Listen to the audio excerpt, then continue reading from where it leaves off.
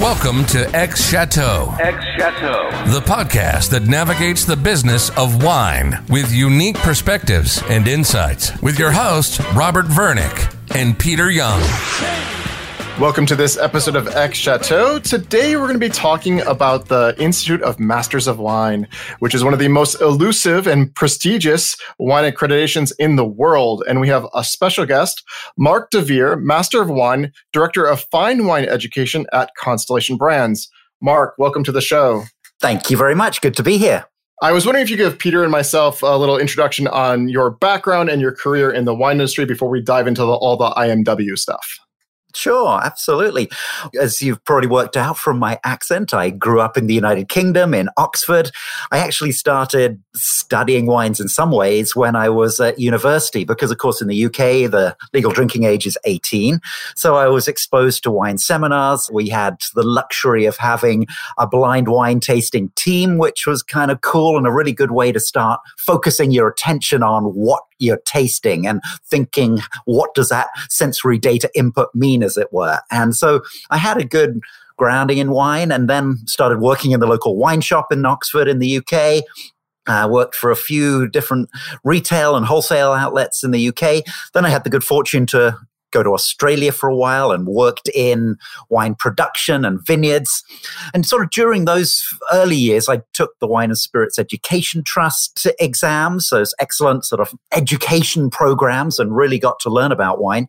But I was always intrigued by wanting to understand more than that. So working in vineyards and talking to winemakers and actually pruning, I could answer the exam questions on pruning, but I never really understood it until I actually pruned and stuff like that. So that was a great introduction, a real understanding of the other side of the business from the retail and wholesale. And then April 1997, I moved to California for what I thought was a 6-month summer job at Robert Mondavi Winery. And shortly after that, I passed the Master of Wine exam, and I'm pleased to say they kept me. So nearly 24 years later, I'm still based at Robert Mondavi Winery and working with the other fine wines in Constellation's portfolio and happily living in Napa Valley.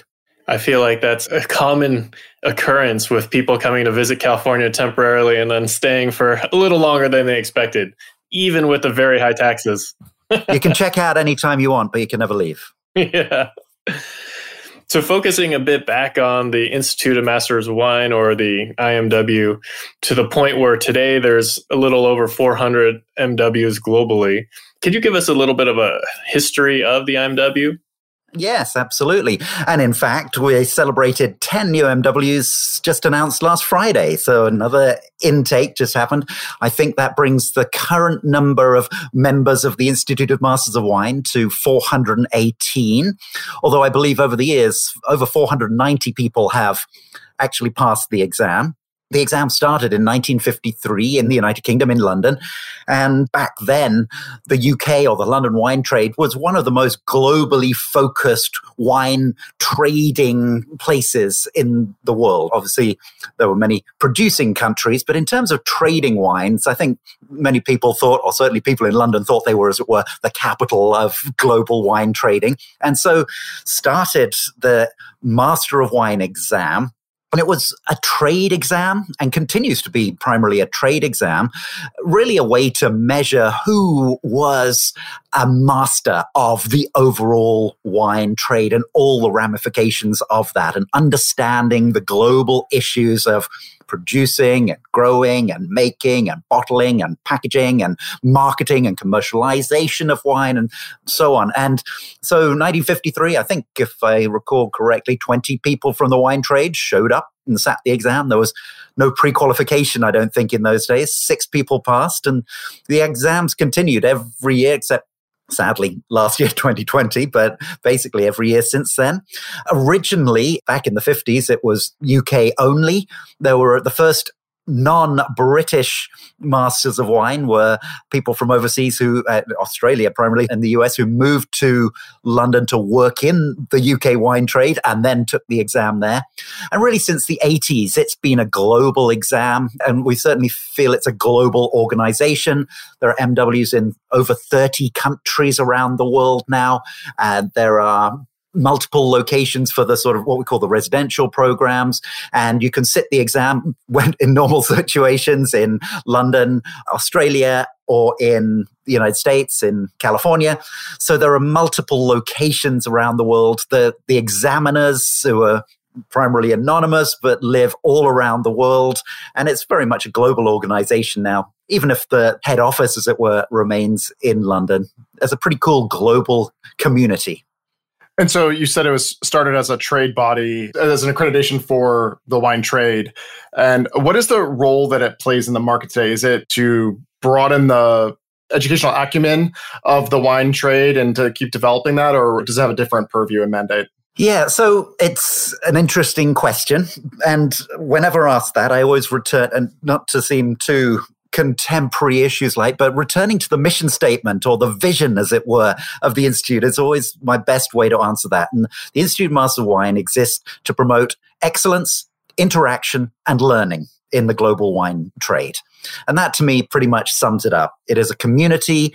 One of the things I often point out, because it's not just a technicality. In some ways, I think it's an important way of how the Institute is perceived, is it's not primarily an educational organization. In fact, I would say it is specifically not an educational organization compared to, for example, the Wine and Spirit Education Trust, the WSET, who are an education organization. Their remit is to teach people about wine, to teach stuff about wine. They have content, they teach it, they examine their content, as it were.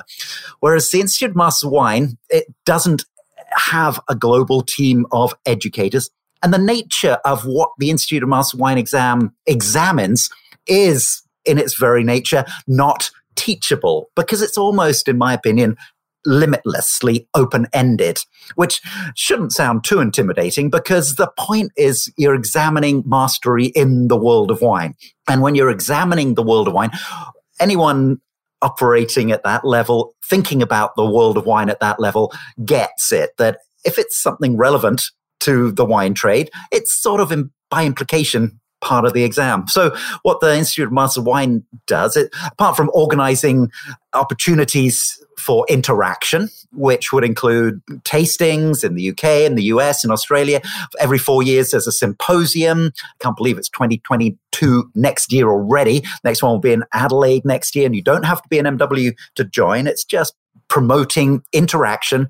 And then to me, the promotion of excellence and learning is what the exam does. And so the Institute of Masters of Wine is not an educational organization, but by setting the exam and by administering the exam, we set a goal, as it were. We set a bar for people to aim towards and to reach, as it were.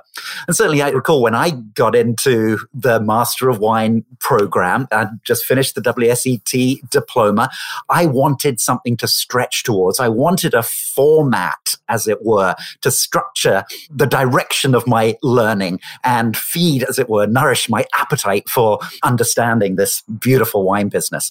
And to me, that's what the Institute of Masters of Wine primarily does, is to set the exam, it sets a bar, and it gives people an incentive to set their aspirations for learning a little higher and aim towards cracking that challenge. So one person put it to me as like, in a martial arts analogy, is saying it's like once you get your black belt, you're now just understand how much you really don't know. And so do you feel somehow that like once you get to the MW, you realize like now you're ready to learn even more because you've passed all those rigors, you now realize how big the world of wine really is? Absolutely. And I think wine is definitely one of those subjects where the more you learn about wine, the more you realize you don't know about wine. But also to add to that, one of the, I think, beautiful gifts that I got from the Master of Wine program is the ability to look at things from many different points of view and the ability to understand different arguments, and not necessarily, you don't have to agree with them, but to understand them and engage with them in a way that you understand their point of view, and to be able to argue pro them or for them or against them, as it were. But the understanding that not only is there more to learn about wine, but there's an infinite number of different points of view about all that understanding. And there's so many different ways of looking at it. And that to me is the beauty. And that to me is what brings the world together, is understanding that there are lots of different points of view, and being, I don't want to say tolerant, but being understanding of different perspectives is a great gift in life in general, not just in the world of wine. So obviously, like a lot of people look towards the MW versus the MS in terms of other bodies. I'm curious if you can compare and contrast like where they're similar or where they're different between the court and the IMW. And I always preface this by saying I'm not really qualified to talk about the Master Sommelier exam because I do not have that qualification. I've not been through that process. However, just a few things that I can see as slightly different. First of all, the MS program is more structured in its ladder, as it were, and brings people in and gives, if I say lower level, you know what I mean, but there's a ladder of structure before you get up to the Master Sommelier exam, whereas that's not the same. In the Institute of Masters of Wine, there's one exam, the Institute of Masters of Wine exam that you have to pass to become a Master of Wine. Another big difference, I think, is that there's no practical side to the Master of Wine exam. I used to joke, nobody ever checked that I knew how to use a corkscrew or open a bottle of wine. I think it's kind of implied, but there's no service side to it or practical side in that sense, of the practical service side. There is another difference I would say is that, to the best of my understanding, that the Master Sommelier program is largely delivered live and orally and in person, as it were. It's an oral exam, whereas the Master of Wine exam is completely written. All your answers are written. And so that challenges the brain and challenges applicants or candidates in a different way. Some would say that the different paths, as it were, the Master Sommelier grew more out of the art of being a sommelier and presenting wine to people and bringing wine into people's experiences, whereas the Master of Wine grew out of trading wine and out of the overall business side of the world of wine. Although, of course, in both qualifications, there are people involved in every aspect of the world of wine. So you mentioned the IMW is not an educational body, but to become an MW, you have to pass the study program, which includes the MW exam. Could you give us an overview of the study program? Yes. And so the study program, and that's what we call it, it's giving it the right name for it without implying that we're going to educate people or teach people anything specific.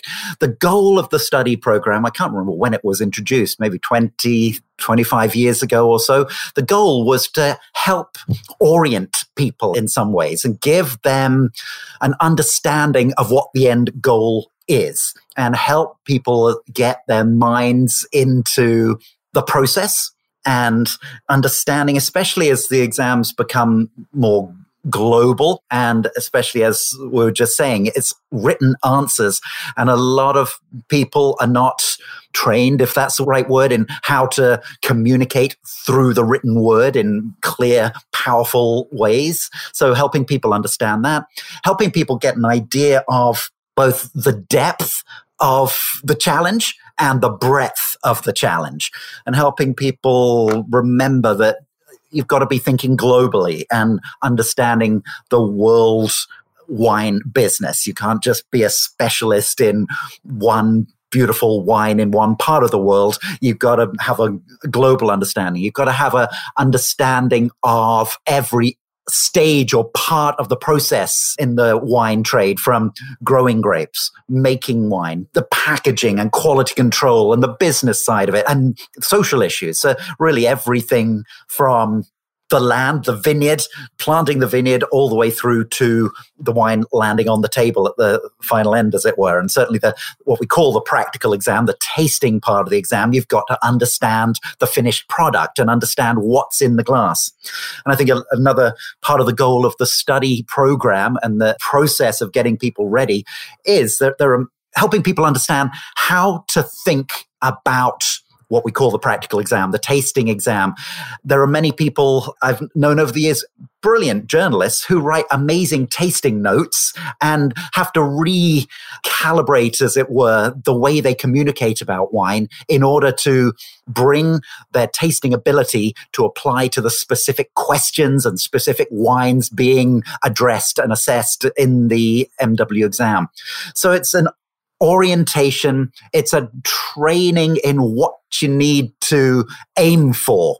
But at the end of the day, it's a self-study program. You have to go out and study yourself. You have to understand the world of wine yourself, and you have to do all your own research and then practice your abilities. And it is tailored towards helping people pass the MW exam.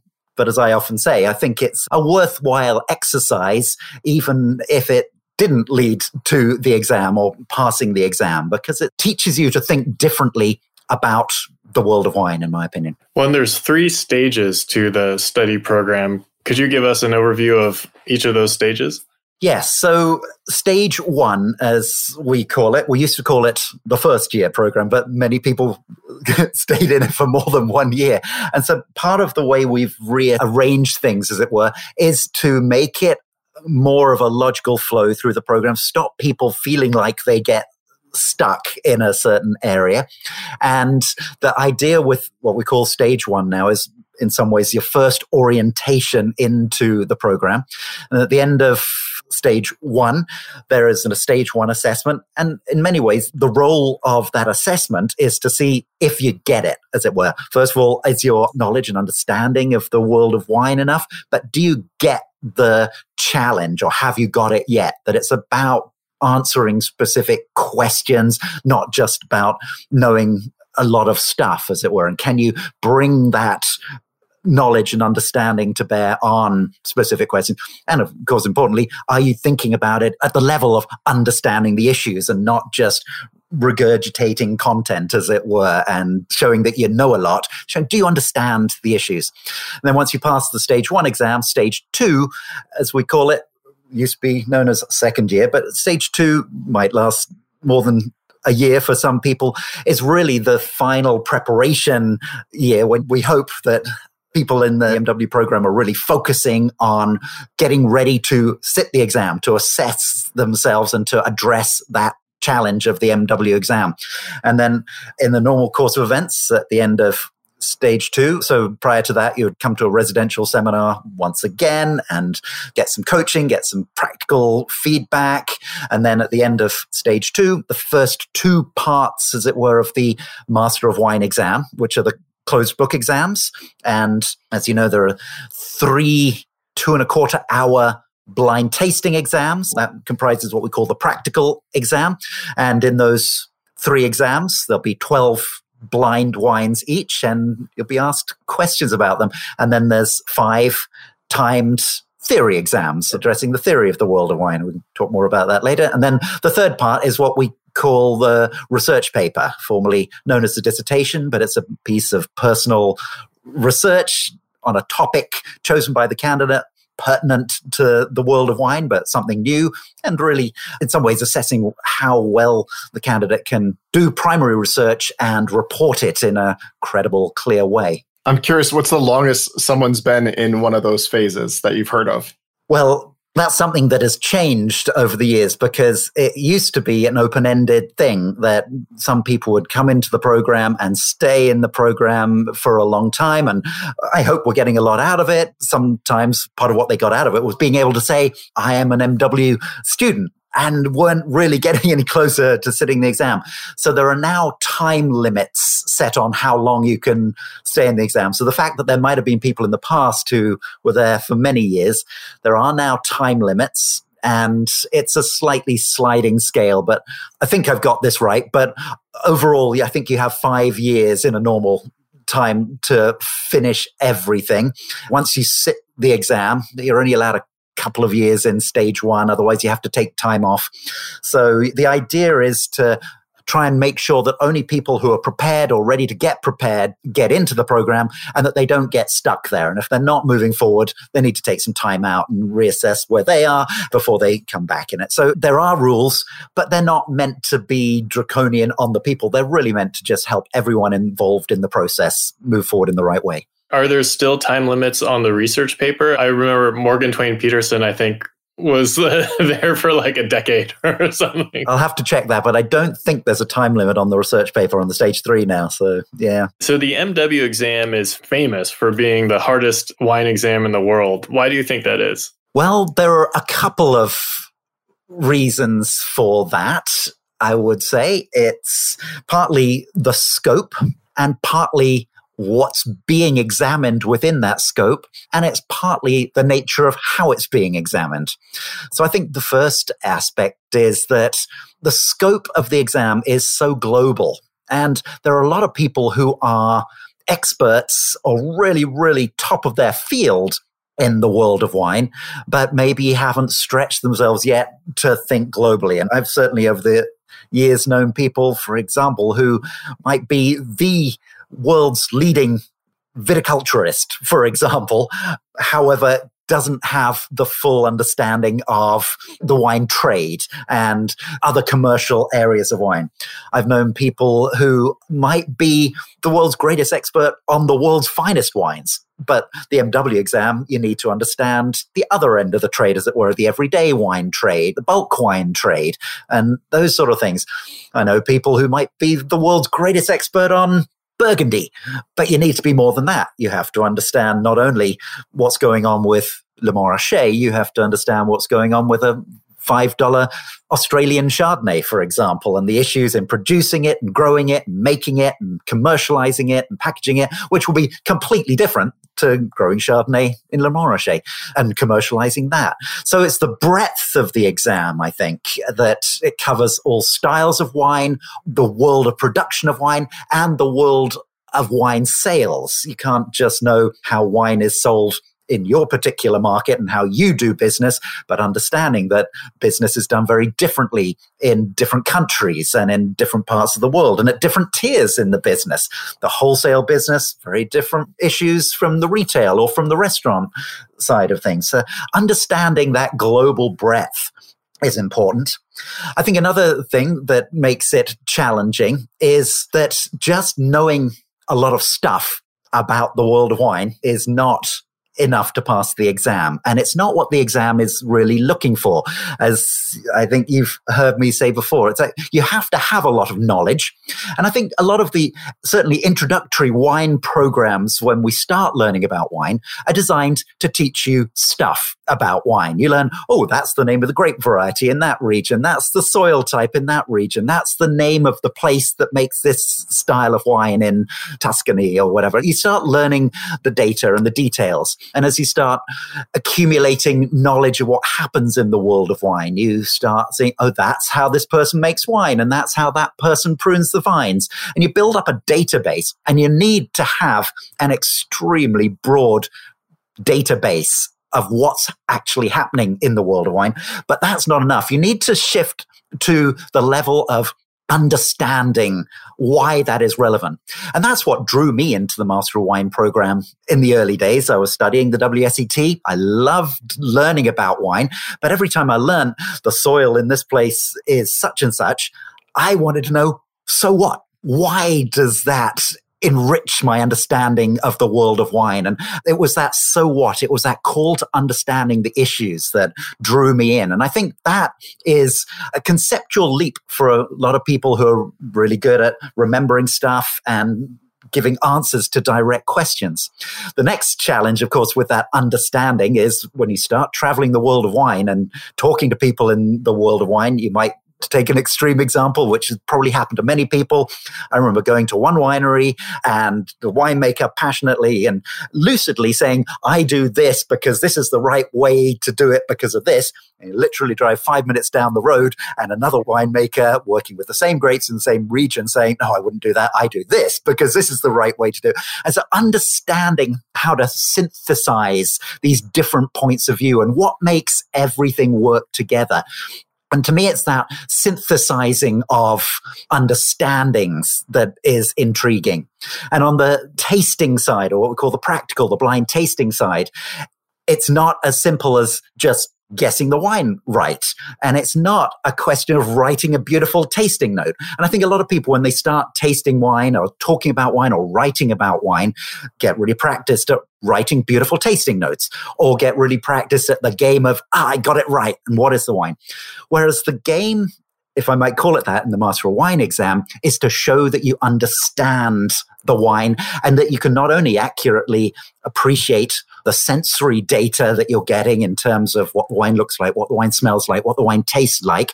You can also cross-reference that with a database of knowing what the world of wines tastes like and smells like. But then most particularly, you know which aspects of that sensory data are relevant and pertinent to answering a specific question about the wine, which might be, how good is this wine? Might be, how was this wine made? Might be, what variety is the wine? Might be, what the wines come from.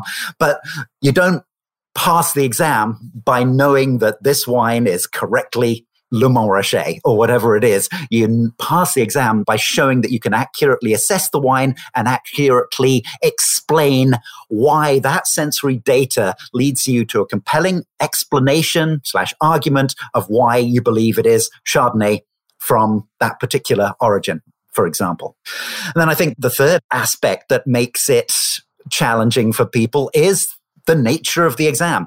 You can be the world's greatest wine taster and have all these other aspects down, but you never know what's going to be in the exam. So you've got to tie all that wealth of understanding to the particular question being asked. And in the tasting exam, the particular wine in the glass. And then you've got to take it beyond that particular wine and say, what is the particular question that's being asked about this particular wine? And how can I bring this understanding, this wealth of understanding to bear to specifically answer that question?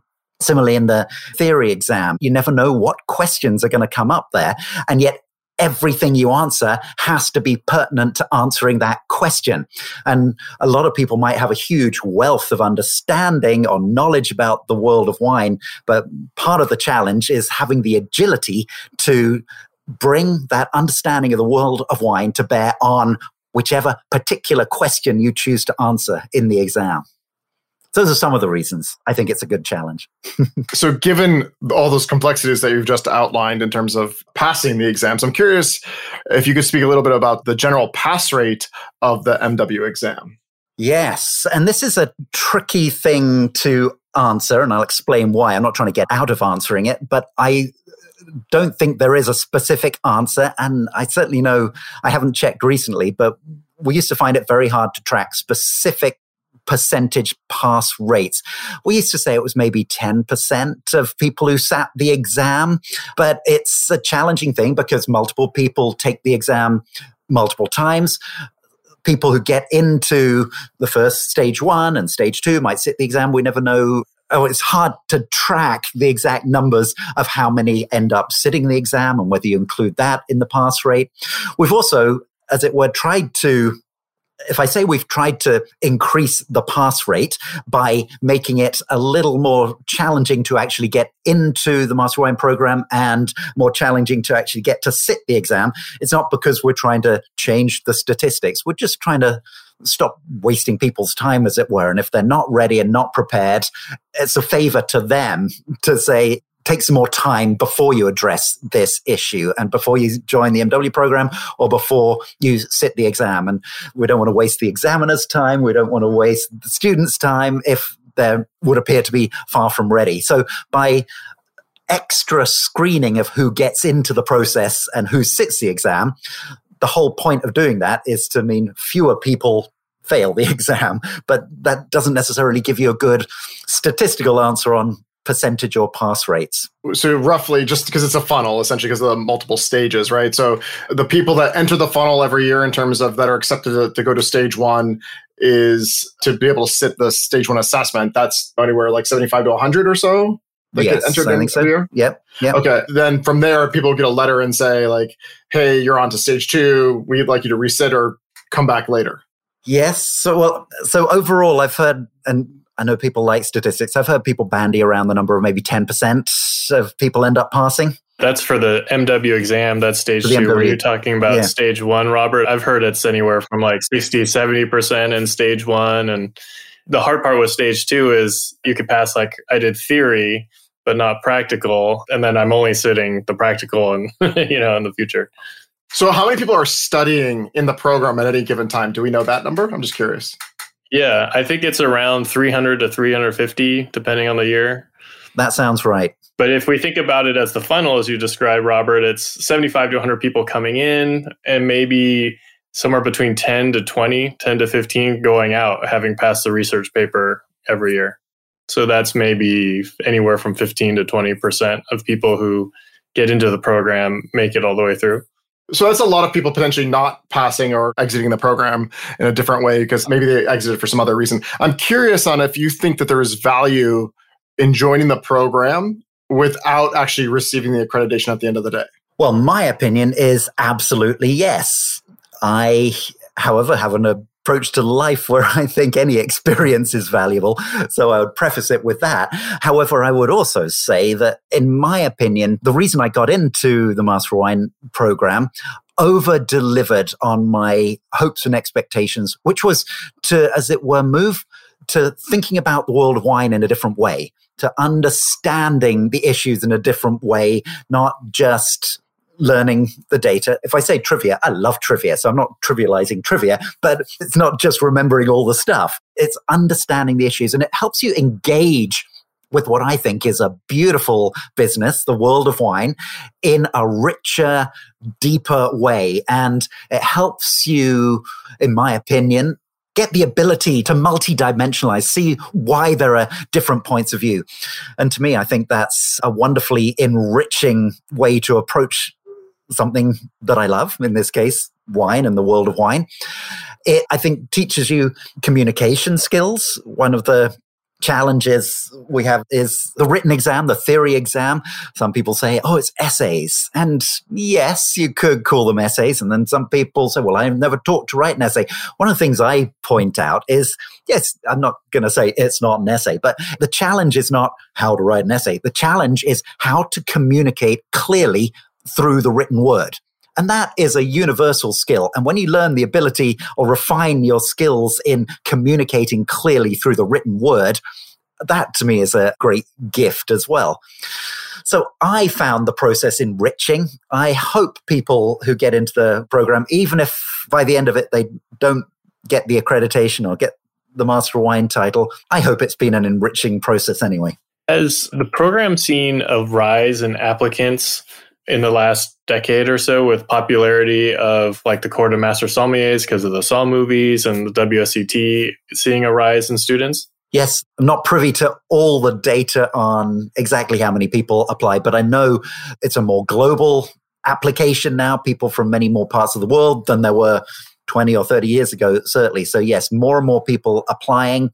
I don't know what the driving forces behind that are, but as I say, we then have a process of screening better than we used to have. And so not everyone who applies get into the program. And so that's slightly, I'm not involved in the screening process, so I don't know exactly how many people apply. But yes, I definitely think there's more interest globally in addressing the Master of Wine exam. So one of the really topical and salient discussions of the last few years, even, or maybe even the last few decades, is diversity, both gender and racial, including in wine. And we've recently talked to the Roots Fund and the Batonnage Forum about that. How does the IMW think about this topic? Well, absolutely. Promoting diversity to the best of our ability. And as I say, excellence, interaction, and learning, to me, are the foundation vision. And that is about inclusivity. And it's about promoting or supporting or encouraging or trying to inspire anyone to become more engaged and grow their expertise in the world of wine. There's as much as possible outreach to as many places as possible, as many groups around the world as possible. Having said that, on the other end of the process, one of the things that makes the Master of Wine exam different from some other examinations is that it is completely blind, as it were. So it's a written exam. The examiners never know who's in it. So there's no way to, as it were, have discrimination or whatever, or to support anything at the blind end of the exam. But absolutely, as much as possible to encourage people into the program. I think when you look around the wine trade, it's slow to change, but it has been beginning to change. I think as the wine trade is becoming more global, that's helping as well. One of the things, I know this is a slightly different issue, but I think 50 years ago, the wine trade was almost exclusively male, not just white male, but exclusively male. And now we have, I think, 150 female Masters of Wine in the Institute of Masters of Wine. So at least that side of it has changed. And I hope there'll be more change in the wine trade in general, in the world in general, and certainly encourage it and invite it in the Institute of Masters of Wine. So you've been an MW for a while now. I'm curious on how your life and career changed after becoming an MW, and maybe you could articulate the true benefit that the accreditation provided for you. Well, there's a couple of ways to answer that. I'm going to preface this by saying, of course, when you become a Master of Wine, it's not just about passing the exam. It's about joining the Institute of Masters of Wine and signing the Code of Conduct that you will, cut a long story short, the Code of Conduct says you won't do anything to bring the wine business into disrepute or not do anything disreputable that would hurt the image of wine. That's the long and the short of it. When you join the Institute of Masters of Wine, my feeling is that there's a call to give back to the community, give back to the Master of Wine community, give back to the world of wine. And so that sense of being part of a community that is there to promote excellence and interaction and learning at the highest level. So joining that community definitely changed things in my life.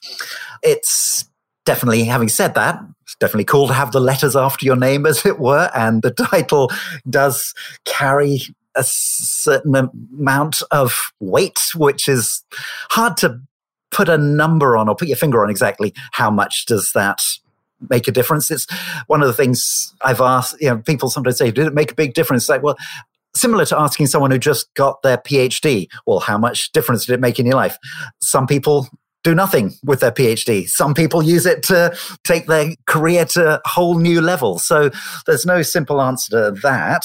I, of course, am in a particularly interesting situation because, as I mentioned, when I passed, I was working for a seasonal position at Royal Mondavi Winery. And when I passed the Master of Wine exam, fortunately, somebody said, hey, we've got a Master of Wine working for us right now. We shouldn't let him go. So it helped me keep the job that would naturally have expired at the end of the season, as it were. So, and I'm still doing evolutions of it 24 years later. So it literally made a huge difference in my life in that way. Yeah, I'm curious if people think about it, that it will add to compensation or just open up new opportunities. It seems like it opens new doors for a lot of people, from what I understand. I would hope so. I think it definitely could do. Well, the door it opened for me was being able to stay at Royal Mondavi Winery and stay in Napa Valley. And so I'm very happy that that door was opened. But on the other hand, you've got to walk through the doors when they're open for you too. And you've got to find the doors and knock on them sometimes too. Right. So are there different events or communications that you're invited to once you become an MW? Is there something like a secret group wine tasting meetings? Yeah, exactly. So you're asking me if there's a secret society you don't know about. I see. Exactly. How do I answer that? No, there's no secret handshake. There's no secret group. It's all pretty open, along with what I just mentioned, that you do join a cool community. And so we travel the world. It's a nice way to connect with different people around the world. There is the symposium every 4 years, and it's cool to feel engaged in part of that if you choose to, but you certainly don't have to come. And as I mentioned, you do not have to be a Master of Wine to attend the symposium. So it's not a secret society that by any means. It's a cool group. It's a really great organization to be a part of. And it's a good community, but there's, as far as I know, nothing secretive about it. So we are looking at wine in the end here. And though the MW program requires serious study, wine, hopefully, there's an element of fun to it. How do you look at the fun element of being in the MW program and even being an MW itself? Well, I absolutely think it's fun. And I, again, should preface this by saying it's 24 years since I passed the exam. So I know for people studying towards the exam, it can become a little bit grueling, and you definitely have to start addressing wines in a different way, in a more rigorous way. However, for me, that itself was intriguing and enjoyable and added to my interaction. Certainly since I passed the exam, and I am not put on the spot all the time and asked to answer specific questions about blind wines all the time. I definitely think wine is about elevating life through enjoyment. I think fine wine is art for the palate. And so it's similar to, sometimes I use the analogy, it's like learning about other fine arts or visual arts or music. You don't have to be an expert on music to enjoy music. But some people find that if they study music and learn more about it, you engage in a different way, and you engage. If I say richer, that's not meant to be an evaluative thing, because anyone can enjoy music, but there is a level of engagement which I find more enriching. And to me, that's what came to my enjoyment of wine. There's a richer engagement to understanding the context and the big picture, and knowing that I've at some point passed a challenge around my ability to interact with wine in, if I say a meaningful way, I mean in a sort of engaged way. And I think that's part of the beauty of enjoying wine. I almost said wine appreciation, but wine appreciation is part of it, but that makes it sound a little snobby and a little distant. To me, it's about engagement and the understanding of how to engage with the flavors of wine, how to engage with the global diversity and wonderful nature of wine. To me, the greater enjoyment came through the greater engagement and understanding of why it's meaningful to engage in that way. Awesome.